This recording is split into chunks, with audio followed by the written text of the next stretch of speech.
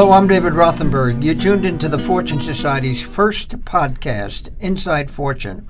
That opening theme song was the formidable Joan Baez singing Phil Oakes' memorable song, There But for Fortune, which has been resonating with us at the Fortune Society for decades. Inside Fortune will be a periodic podcast co-hosted by myself and Andre Ward. We'll begin this morning with a recent interview that I did with Joanne Page, the CEO of Fortune. There won't be a quiz at the end, but I would pay close attention because she reveals a lot of information that could be helpful. Joanne Page, good morning. Good morning, David Rothenberg, and how wonderful it is to hear you on a Saturday morning. I know you like vacuuming, and I want to congratulate you because for the last 4 years you have toiled and have won, and well, you tell us. The headline in the news says victory for ex-cons, and I immediately said, no, victory for the formerly incarcerated and for Joanne Page. Well, you know, I love a good fight, too, so this has been a joy. Fortune is what it was when you started it back in 1967, right? We do advocacy, but we are made up of folks who are formerly incarcerated and folks who are not but care about justice. And as we've built our services, our advocacy keeps getting informed by our services. And what we were finding as we started creating housing, like the Castle, which is one of my favorite places in the world, what we saw was absolute discrimination against folks with records.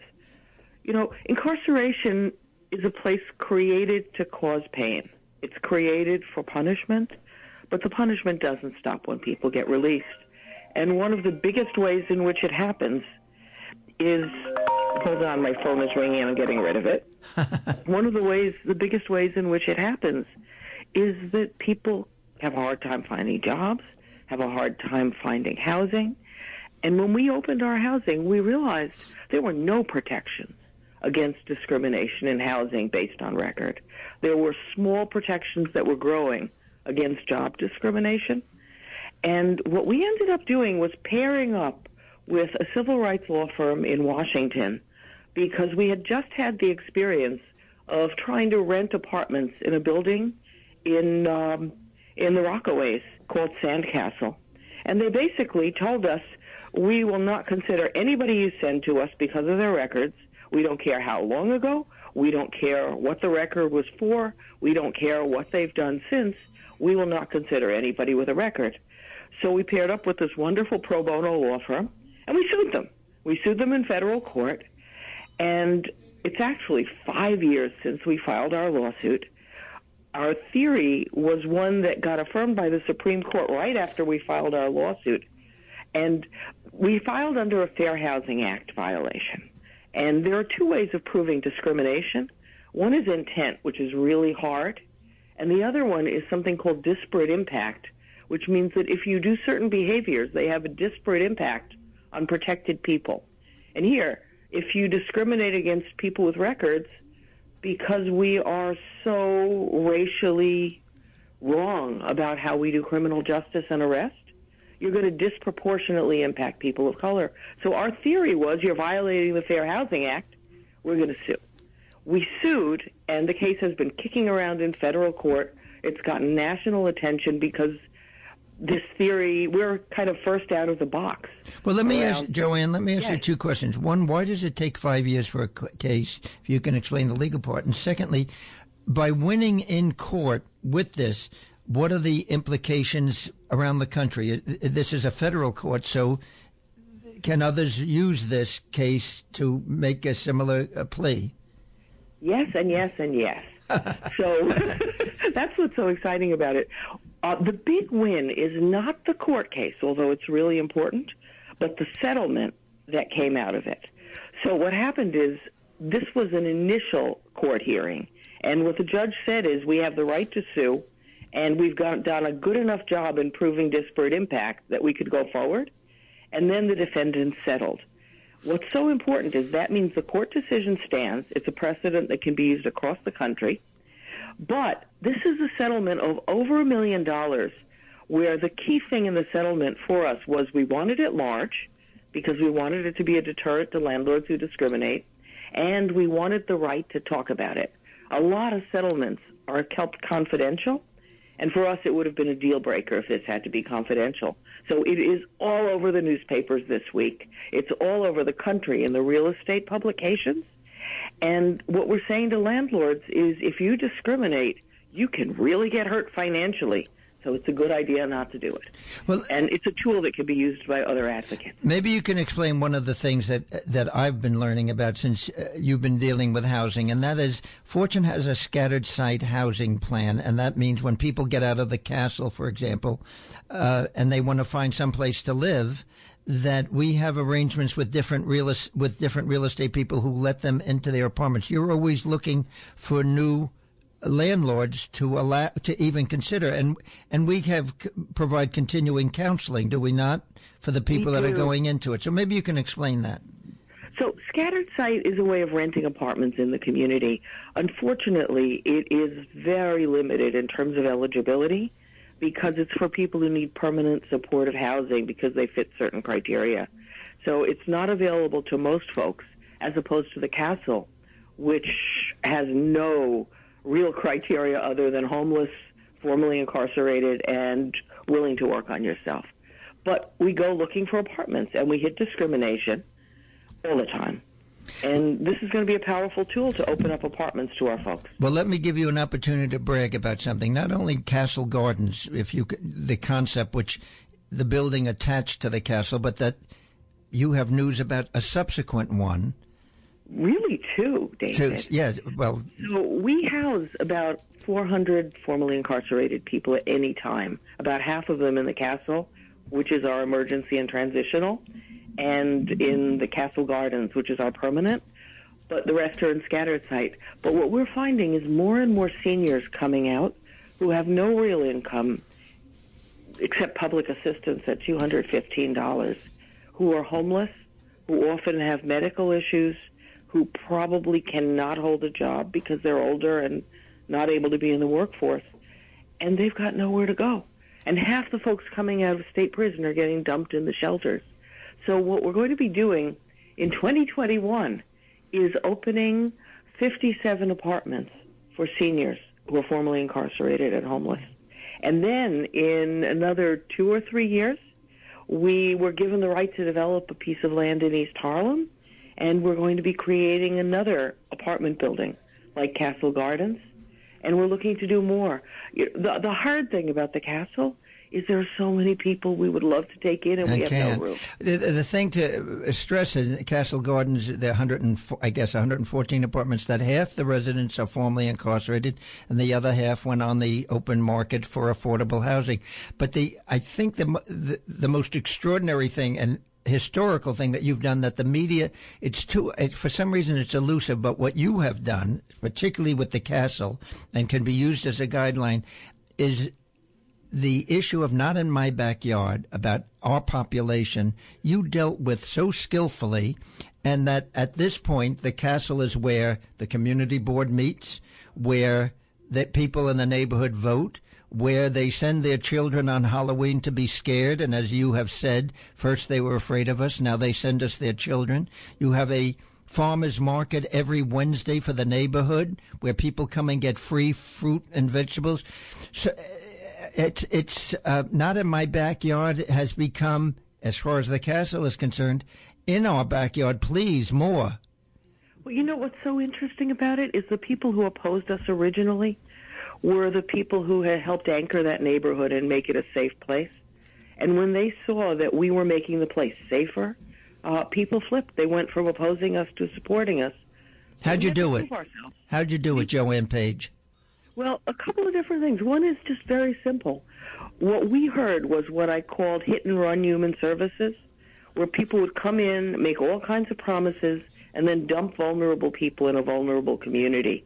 We said, you are going to find us. We will be at the community meetings. We'll be at the police precinct meetings.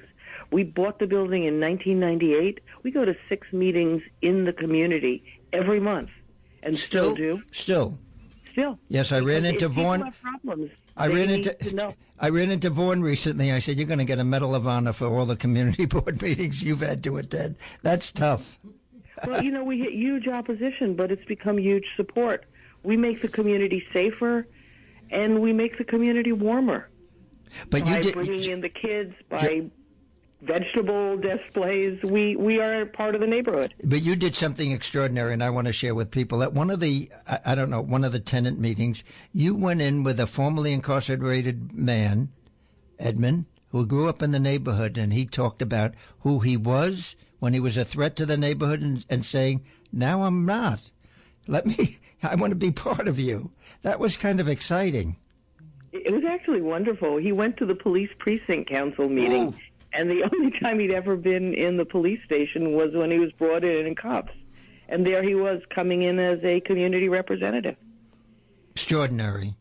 So the end result of all of this now, by the way, shame on the New York Times. You were talking about, and I've seen the clips of all over the country. This story is bigger than the victory that you won with the landlord, because in addition to it, what you have been doing is dealing with the whole concept of housing for a ignored and overlooked and prejudged population, and dealing at the same time with the not in my backyard issue. It's a major story yet to be written. So if anybody's from the real estate section of the Sunday New York Times, I have a tip for you.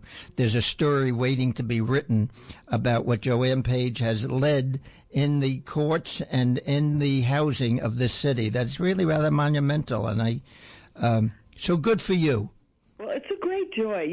Advocacy victories don't come often, but this one can change what happens in terms of hundreds of thousands of people who are seeking housing after incarceration across the country. So we are thrilled. And don't you love that Don't you love that John Weidman at the end of the meeting to the residents of the castle said that he had never been greeted by people, and he said it was just so spontaneous. As he walked around the building, people just stopped him and greeted him. Residents. And I said, well, it certainly wasn't choreographed. This is not a population you can choreograph their movements. They just are so. You know what? I don't know if I ever told you. I ran into a resident once on the subway, and I said, "Hi, Eddie, how are you?" And he said, "Fine." I said, "Where you heading?" He said, "I'm going home," and he was going to the castle. And I said, he called it home. People that live in the shelter never say, I'm going home. They make a face. But the fact that he said this is home is pretty indicative. What Stanley Richards and I say about Fortune is we want to create the world that we wish we had. And what Castle is probably the safest place that people have known in their lives, with a lot of love. And when people move out, they move out with a community of people they've come through the castle with. So they move out with the people who can help them support them in building good lives. Well, I've heard you say that over the years. You're going to make friends, and I'd say, yeah, Joe, and that's nice. And then about 6 months ago, I don't remember what it was what had happened, and one of the alumni from the castle said, well, I'll check in with my guys. And I said, what do you mean? He said, there are about 18 of us who all went through the castle, and we they tweet each other. I knew it was a word they tweet each other every morning to make sure that they're all okay and they're living in all parts of the city. And I said, that's what she was talking about. That's what Joanne meant. 10 years ago, and they're having Thanksgiving dinner together every year. Isn't that something? It's beautiful. When I feel really depressed about the human race, I go to the castle because you get to see people rebuilding their lives. Exactly. And it's just beautiful. Exactly. Well, victory for formerly incarcerated, the headline said in the news. Queens landlord settles suit and blanket nix on rentals. Joanne Page, thank you so much for sharing with us this morning. I'll see you this week. And David, thank you for creating Fortune in 1967. My pleasure. I'm David Rothenberg. And I'm Andre Ward. And one of the issues that comes up all the time is clearly reentry. People that they're coming out, and the difficulty that people have coming to Fortune or coming out of any prison around the country is the adjustment of shedding that coat of armor that they wear to protect themselves inside, difficulty finding jobs, difficulty communicating with people that don't understand. And so that's covered over and over again. But what's not talked about is people like you who have been out, how long have you been home? I've been home almost 11 years. January 16th will make 11 years. So everybody would assume here you are in a nice coat and a tie and you look spiffy, and your job at Fortune Society is what? I'm the Associate Vice President of the David Rothenberg Center for Public Policy. So there your you namesake. are. Yes. And you have your own home and you know everything, and you look like a prosperous citizen, which you are.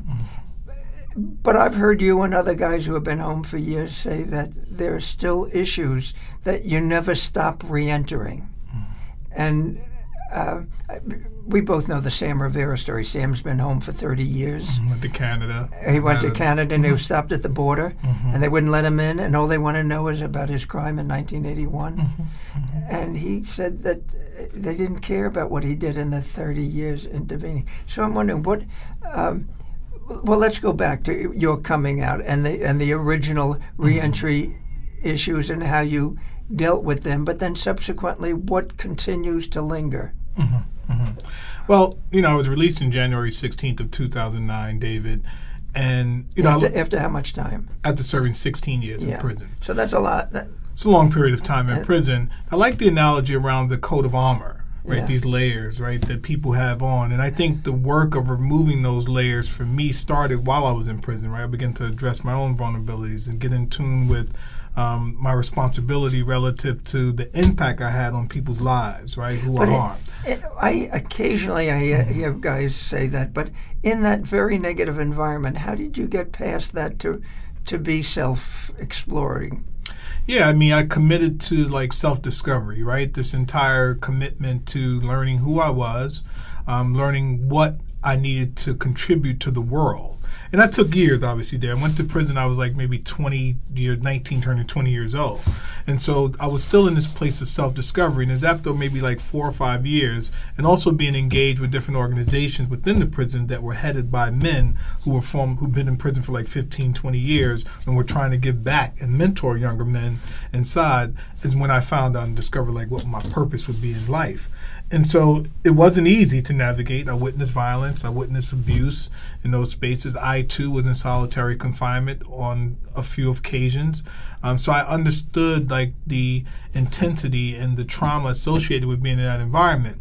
Yet still, I was committed to learning who I was. I was committed to studying. And again, so I localized myself in different organizations to grow. I'm going to jump in. When I hear someone say I was committed to it, I always suspect that there was someone early in your life that believed in you, and that in the back of your mind they were the motivating factor you wanted to prove to that whoever that was. Usually it's a grandma or a mother or an aunt.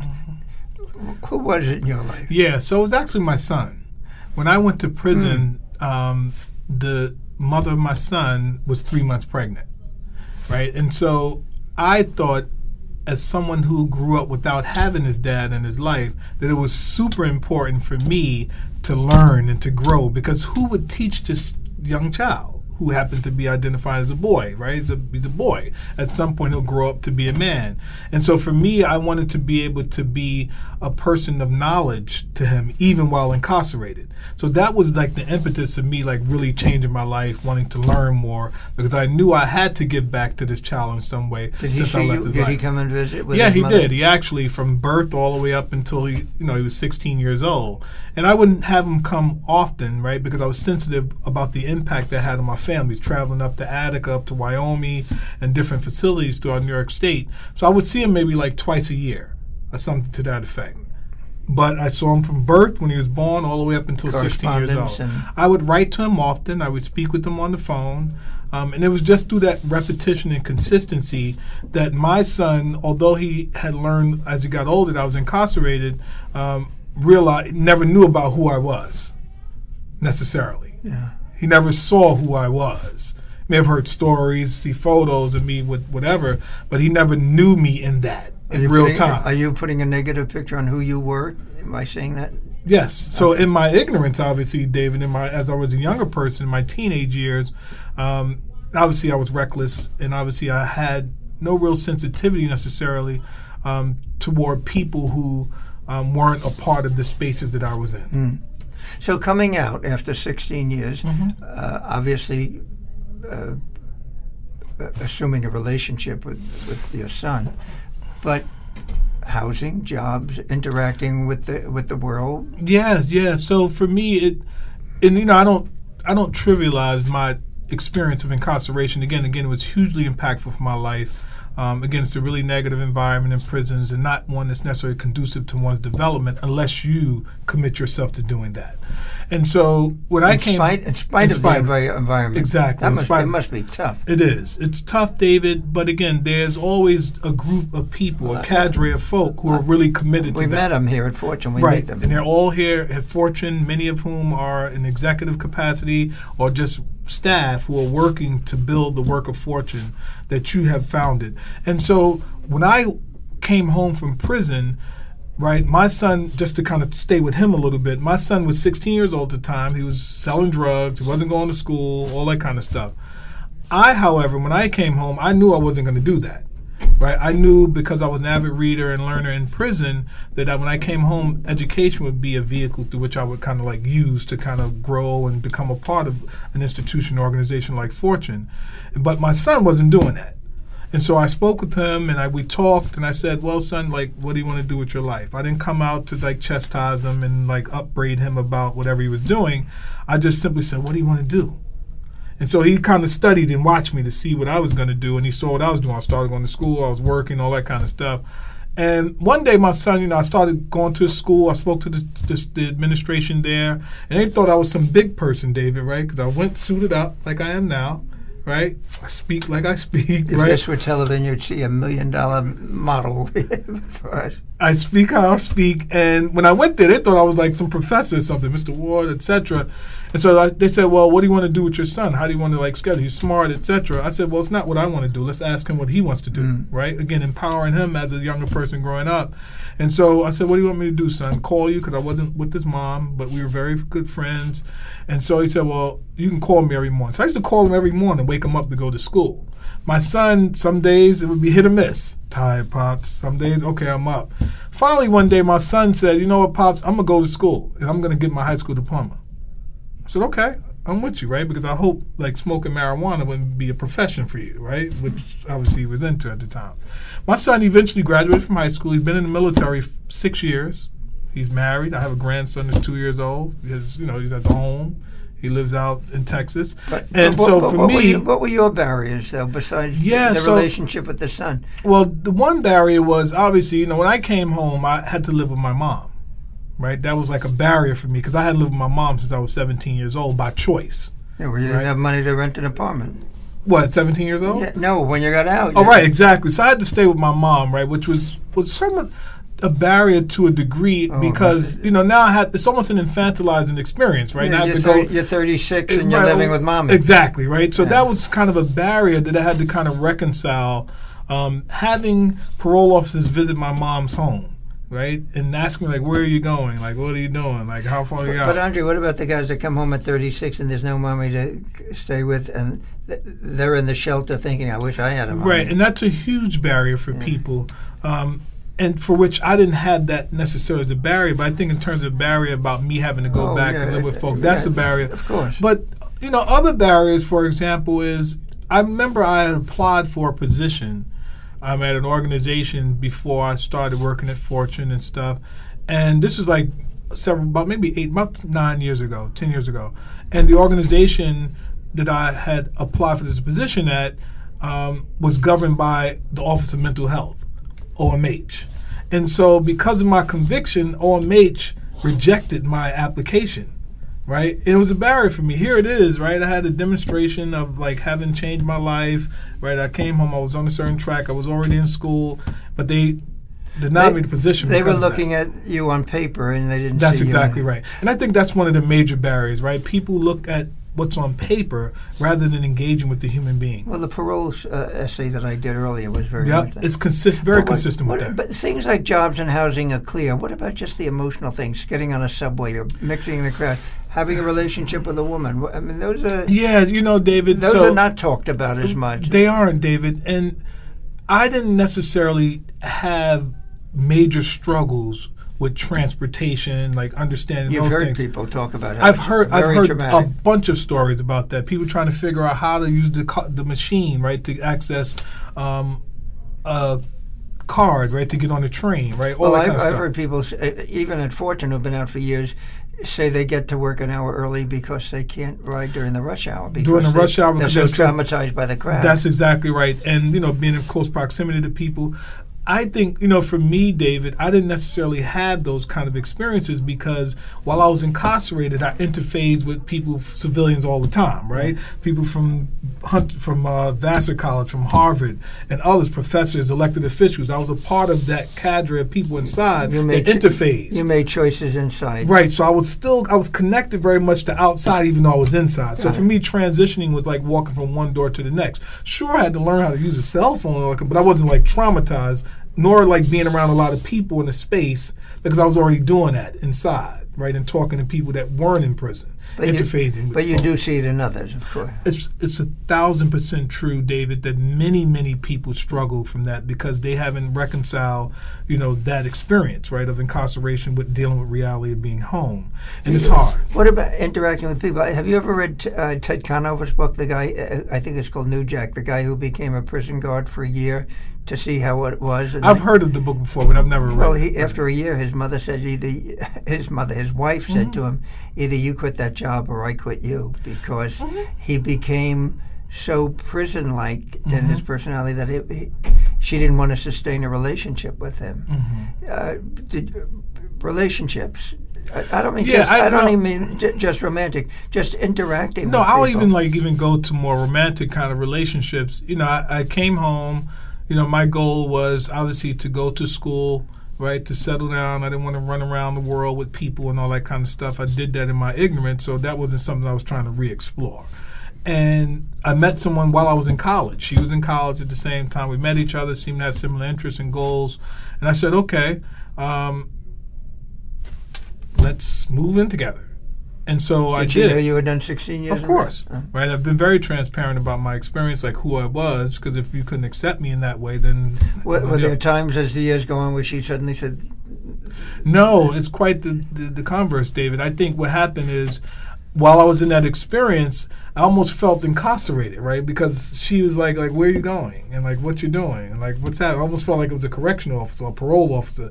And that, it really interfered with our relationship.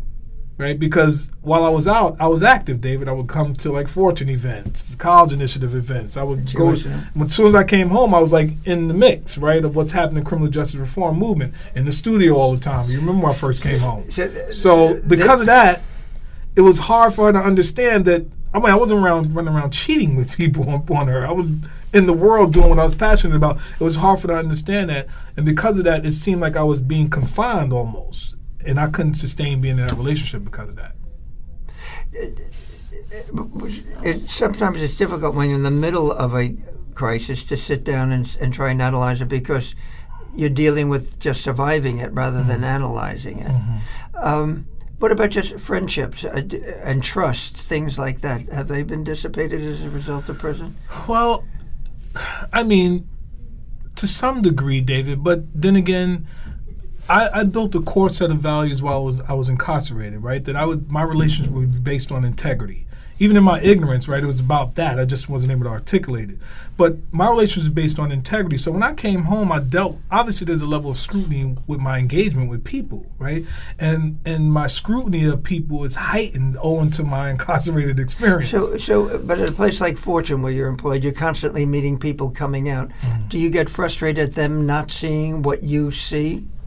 Yeah, it is. It's frustrating, David, sometimes. But my understanding is a lot of them didn't have the orientation I had while I was incarcerated. A lot of them didn't engage in the programs and with people like I did.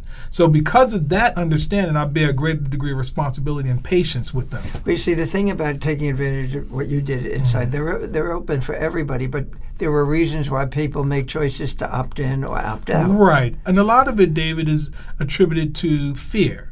Right, fear of what others may think of you, right? Because those kind of circles and cadres and groups inside that are doing those positive things are oftentimes looked at as like sellouts, or you are what do they call? They call us rats, right? Or like sellouts, or like snitching. They do all that kind of stuff. Do things come back? You know, I had dinner with about 5 or 6 guys at some midtown deli, and suddenly somebody tapped on the table like that, and everybody laughed but me. And I said, "What's that?" And they said, "Well, the 20 minutes are up. We have to that the guards will."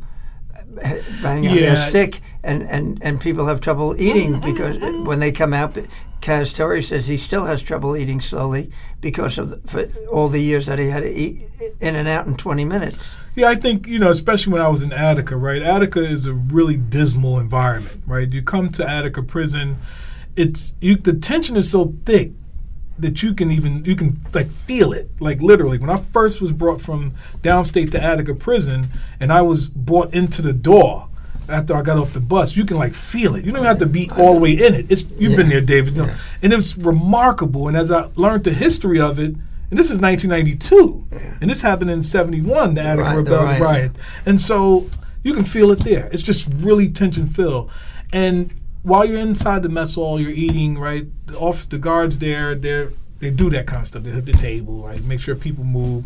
I mean, I still eat rather quickly now. I don't know if it's attributed to that necessarily or a function of being out in the world and just trying to get things done, but I'm sure there's some correlation to that, David, that because things were rushed oftentimes, I eat fairly quickly. But I think other people have never been in prison sometimes eat quickly too. Yeah, so. But it's a function of some of that But you're experience. constantly in touch with people that are going through varying degrees of re-entry crisis. Sure, absolutely, David. And a large part of why people, we've heard this idea of institutionalization, right? People have been institutionalized, right? Do you feel you were or are? No, I don't feel I was institutionalized, David, in that kind of way. You fought it all the way through. Yeah, and it took... But doesn't that, you said you were thrown in the box. Was that because you were fighting for your individuality? Not necessarily, David, right? I had violated some of the rules of the prison, right? So therefore I was put in solitary confinement. But the rules were rather insignificant, right? Like being out of place, going to get a birthday card from my mom downstairs on another floor. Well, the frustrating thing we deal with a lot of the families who call us. They get frustrated because there are visiting rules when they're in Greenhaven, and then their loved ones switch to Sing Sing, and the rules are all different. And they're told in each place that this is what makes the place safe, and they wonder why is it work in one place but not in the other. Yeah, and David, one of the most challenging things and most humiliating of experiences while being in prison is being strip searched when you're going on a visit, right? When someone else has to look at you and obviously look at the different cavities in your body, like to make sure there's not drugs. Like really like drugs or anything like that. And it's not that like they're touching you per se, but they actually like to do that yourself in a way that's one of the most humiliating, degrading things I've ever experienced in my life, right? And so that's one of the reasons why I often didn't want to have visits. Did you ever see the movie? You know the movie Hurricane that Denzel Washington played? There's a scene where he finally says to the woman in his life, "Don't come visit anymore." Yeah, because you're like a chain on my neck, a weight on my neck. She didn't understand it, but he couldn't bear not only the indignities, but the emotional part of her leaving. No, I remember that clearly, and that really resonates with me. When I saw that, and his exact words is, "Don't come up here anymore because you're like a weight around my neck." And that translated into, I can't handle the emotional connection to you while I'm inside of this space like that, coupled with you possibly leaving, coupled with the humiliation of going on a visit to me and strip search. But knowing that I'm holding the emotion of being connected to you while dealing with this and the uncertainty of you still being in this space, I'd rather you just leave. Yeah. I had a similar way of approaching that when I was incarcerated because I went to the parole board 5 times. So my first parole board hearing, my son's mother came up to see me, and I asked her not to come back and see me anymore. And she wept. And it was because I didn't want to be attached to that, right? Because one of the things that... Did the parole board ever ask you about who you became, or was it all about the crime? Well, I forced that conversation, right? They asked me about the nature of my offense, Of course, right? they could have said you were belligerent because you're forcing the conversation. Right? But you take a gamble on how to approach it. Yeah, well... I had been a part of the Lifers Committee, even though I didn't have life at the end of my sentence. I was just really active like that while inside. And we would always practice and do like mock parole interviews. You did. We did all that kind of stuff. And then, the Deuce Club had been around as a newsletter, and we were been a part of that. But I had already been prepared to respond to the parole board. I did my research. I did my history. I knew this data, statistics around how many people were hit as parole. So I was kind of ready. But you have to know which board member you're getting, because that's a crapshoot. Oh, absolutely. And I had there was a wonderful woman named Barbara Treen who had been a parole board member and came to Fortune after she resigned. And she said she was constantly in a fight with the other parole board people who didn't see the humanity in the people coming before them. All they saw was the crime that they committed years past. I had dedicated myself to being a voice for those who wouldn't be able to raise their voices because they had life sentences. Because I had an 8 to 24-year sentence, my conditional release date would be 16 years, which they made me do. But the parole board becomes the judge and jury all over again. And so what I would do is when I would go to the first board, I accepted that, right, as a moral kind of acceptance, right, for being culpable for what I did, even though I served my 8 years, right? The second one, I even, okay, you know what? You got hit with 2 more years. You know, you committed this act, right? You were involved in drug distribution and trafficking. Subsequently, people's life was taken as a result of a shootout. So you hold that. You own that. But then when I got to my 3rd and 4th board, when I knew I was about to get closer to my conditional release, I started talking to them. Right? I started going before the parole board. Which is probably, they don't get that much, probably. Right? And I said, I remember, I'd never forget the conversation I had with the parole board commissioner. There was 3 of them. And I said to them, thank you for allowing me to come before you, right? Here's what I've done with my life. I've demonstrated this. I've done that. And I said, they said what they had to say. Okay, Mr. Ward, we'll let you know our decision. Do you have anything else you want to say? I said, sure. Thank you for giving me the opportunity to do that. I said, I would imagine, since there's so few of you as parole board commissioners and so many people that come before you, it's incredibly difficult to render decisions that are reflective of the merit and the true development of the human being. So I went and got into all that kind of. They looked up. One couple of them was like this, and a couple of them looked up when I started saying that stuff. Well, we met parole board members. I remember one saying that when somebody makes a presentation like yours, their thinking is, well, he's gotten very slick. He knows how to play the game. So there's no way. That's true. Either you go in clumsy or you don't know where it lands. Yeah, you don't know where it lands. But we're talking about reentry years and all the different phases of it. I was very surprised. At the Fortune Society residence, the Academy. We have the community meetings every week. Stanley Richards, who's been out of prison for 30 years. Sam Rivera got out in 1991. They both said the same thing, that one said it, the other said, yeah, me too. Stanley said he has to sleep with the television set on. That he became so accustomed to noise that the absence of noise, and he had to negotiate with his wife. The negotiation was she got earplugs. But he needed that noise, and he didn't realize for years that it was part of something that held over from his prison experience. So there are little pieces that don't go away. Do you need noise at night? No, I don't. But what I do know, I'm a really intensely quiet. Right? I used to say to Stanley, come live in my neighborhood. You won't need the television set on. You hear the sirens. I like quiet, right? And so I'm kind of the opposite of that, right? If I hear noise, because what I used to do, David, especially when I went to a medium correction facility, when folk were up all night, I would go to sleep.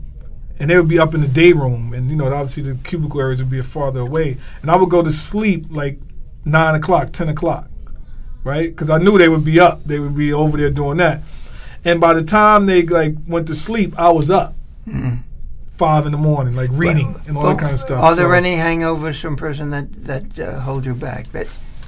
Or have you been in the experience where after being home 8 or 10 years, something suddenly happens and you say, "Oh my goodness, that's." Have you had that experience? Just my contact with law enforcement. Right, it does something. It triggers something. When you see a policeman on the street, not necessarily when I see them. If they pull me over in my vehicle, right, or ask me for my ID or something like that. Then I think anybody would get a little nervous. It does, but it also makes me reflect on my incarcerated experience too. You think, oh my God, they're going to get me again? Yeah, something, or they're going to put me back in prison or jail. Even though you haven't done anything. Exactly. So there's this subtle kind of paranoia almost, right? Yeah. Well, those of us who haven't been locked up, when we get stopped by, if we get stopped by a cop, we don't have that immediate thing that we're going to be locked up. We're thinking, I'm going to report this guy when Right. You don't think me? that, I don't have that necessarily because I realize like my past, right, in that kind of way, and that's where it lives. It's feeling powerless is part of it. That's exactly right, David. But at the same time, I meet with sometimes officer pull me over, just like randomly pull me over. Actually, may actually, what happened, officer? Right. But at the same time, I'm thinking that at any given time, they're going to go in the system in their car when they look run my driver's license. They're going to see. Well, that's what happened with the Sam in Canada. They're going to see that because every time they take your driver's license, all they got to do is like type it was in their car, and they can know you was incarcerated before. They see your whole record and all that. So they come back to you and have a good day, sir. But in their minds, they know that you weren't formerly incarcerated. You have a felony. And I remember, Johnny Perez always uses this hashtag like felonies are forever, right? Yeah. And it that resonates with me because like you can never like erase that. And although it doesn't define who I am, David, of course, but nevertheless, I know that it's a reality. And a Could you do time again?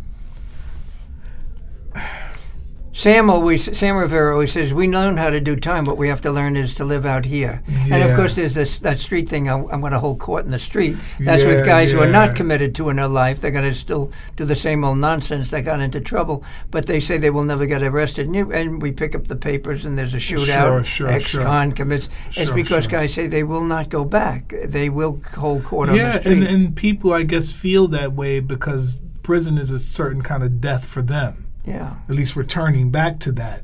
And they would rather die in the streets. And on the other hand, I know people who have gotten arrested. You've heard this expression, they throw a brick. Because they don't feel that they belong out here. They do something to get locked up again. Yeah, and because they're institutionalized and feel far more safer in there than out here, even though it's an abnormal environment. Well, you've seen The Castle, the play. Kaz Torrey says in it, the last time it was different. He said he was on Rikers 60 times, and he says, every time I got there, I thought, that's where I belong. That's what I deserved. When he finally started figuring things out, saying, I'm better than this. I don't belong there. That's a tough one to think. Sure, it is. It is. And some people have that breakthrough, David. At some juncture, they say, well, you know what? I don't belong here. This is not who I am, and this is not what I deserve as a human being. And as a result, never go back to prison jail, even after 20, 30 times of being in jail. Your story, and it's your life is your story, is the fact that you were wise enough while inside. Doesn't happen very often. And it's partially because the system doesn't want it to happen. No, it doesn't, David. There were no programs that really worked on human development and building capacity of people to return to live a life of contribution. Well, you heard my report on the Diagnostic Treatment Center. Sure. I don't know if you ever knew it. No, I didn't know about it. You know what reminded me of? I got a call last week from Mike McLaughlin, who came to Fortune in 1972. He was about 30 years old, in and out since he was 10 years old. Violent crimes, nasty kid. He said he went to this program and he found out who he was and who he could be, and he was one of about 20 guys in a period of a year that came to Fortune, and they were so different than everybody coming out. They were constantly asking questions about themselves, unafraid to ask about navigating the system out here. Very different from everybody else coming out. And then they eliminated the program. They said, it's working. And that's when I realized that the people that run the system have an investment in it being a failure, because that's how they hold jobs, and why we have to be creative and find job alternatives. And it's also an extension of society, right, and the worldview, particularly in America and in New York City and the state, right, and this idea of being punitive, right, this retributive kind of thing. You spoke about this eye for an eye thing, right, and so corrections is an extension of that. It's not necessarily designed to empower people, but more so to extend the retribution and punishment that has been meted out by the courts, right, in the system. And so you can't expect that to happen. So people take the initiative to build things themselves within the system to help develop and transform their life. And why this is so difficult to overcome, I have a feeling, it's not a feeling, a knowledge, that if you put on your television set tonight with 8,000 channels and start surfing, there'll be about 40 or 50 of them that are crime shows. There'll be more murders and crimes committed tonight on television than there will be in the city of New York. And that people sitting at home are fearful because of what they're seeing out there, but it's all on television. It's not happening on this. And then the news, David, it perpetuates that kind of fear too, right? If it bleeds, it leads, right? We know that, right, David? And so I look at, my wife and I, we sit sometimes and cut on News 12 in the Bronx. You just said my wife and I. Where did that get? No, I'm married. Yeah, but when did that? Yes, but not you were to telling the person. When you were telling your whole story about your relationship, we didn't get to the wife. Yeah, so the relationship. This is going to be the happy ending part of it. Right, the relationship I spoke about that didn't work out. Yes. Right, that didn't work out. But today we're still the best of friends. She's doing fantastic in her life. Yeah. Right? Get to the good one. I met my wife in grad school. Yeah. Right, so she and I met in grad school, and we've been together 5.5 years. We have a 2-year-old daughter, and life is great. And your wonderful. son? And my son is 16 years old. He's 27 now. And in the Army? He's been in the military 6 years now. Yeah. He's doing great. Okay. He's doing wonderful. All right, so the wife and you, that's the happy ending that we need. Yeah, sure. My wife and I are great, and we're perfect. We're imperfect, but perfect for each other. Well, you don't want to be perfect. Right, we're imperfect, but perfect for each other. If you're perfect, there's no fun. It's all over. It's figuring out the problem. Right. So the next time we do a podcast, we had brought up hurricane. Yes. Hurricane Carter. Reuben Carter. Yeah. And I have wonderful stories about my friendship with him that we'll do it on our next podcast. And I'd love to hear it. Here's an editorial comment. And from time to time on the podcast, Andre and I will be offering our opinion about provocative aspects of the criminal justice system. For example, in Jennifer Gonnerman's provocative New Yorker essay simply titled The Interview, 2 contrasting statements pinpoint the massive inadequacies in our criminal justice system. More specifically is the pathetic irrelevancy of our prison system as a deterrent to reducing crime, but not irrelevant to the lives consumed by the prison rituals and the unchallenged traditions. The greater society deserves a system that lessens, not exacerbates alienation, and one that decreases the possibility of future victims. In her essay, the author introduces us to a New York City-based volunteer organization, the Parole Preparation Project, and one of the incarcerated men participating with the Free World Volunteer Citizens. The need for such an organization is vast. Just one more area that could and should be an indigenous part of the corrections blueprint, but sadly is not. Numerous men and women in our gulags are unofficial members of a non-binding group called the Deuce Club, individuals who have been denied parole over and over and instructed to return in 2 years, thus the name, the Deuce Club. They appear before the parole board with the sentences determined by the courts and are ritually denied. Formerly incarcerated men and women who have made 12 or 13 appearances before being released have told me of the embittered and terrifying experience pleading for freedom. The guilty party in this story is the parole board. And this is a Fortune Podcast, Inside Fortune. Talk to you next time.